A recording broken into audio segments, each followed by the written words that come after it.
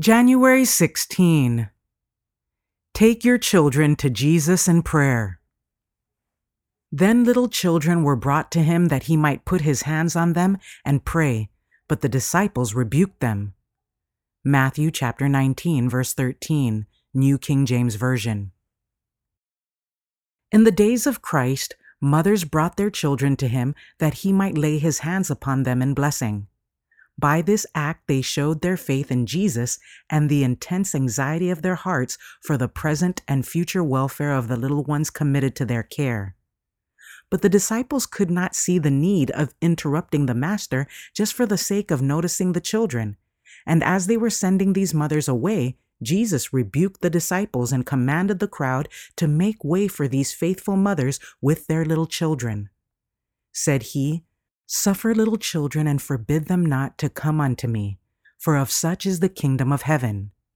As the mothers passed along the dusty road and drew near the Savior, he saw the unbidden tear and the quivering lip as they offered a silent prayer in behalf of the children. He heard the words of rebuke from the disciples and promptly countermanded the order. His great heart of love was open to receive the children. One after another, he took them in his arms and blessed them, while one little child lay fast asleep, reclining against his bosom. Jesus spoke words of encouragement to the mothers in reference to their work, and oh, what a relief was thus brought to their minds! With what joy they dwelt upon the goodness and mercy of Jesus as they looked back to that memorable occasion.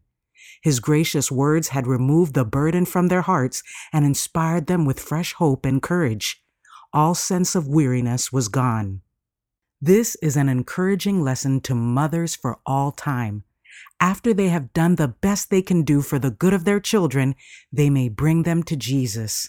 Even the babes in their mother's arms are precious in his sight, and as the mother's heart yearns for the help she knows she cannot give, the grace she cannot bestow, and she casts herself and children into the merciful arms of Christ, he will receive and bless them.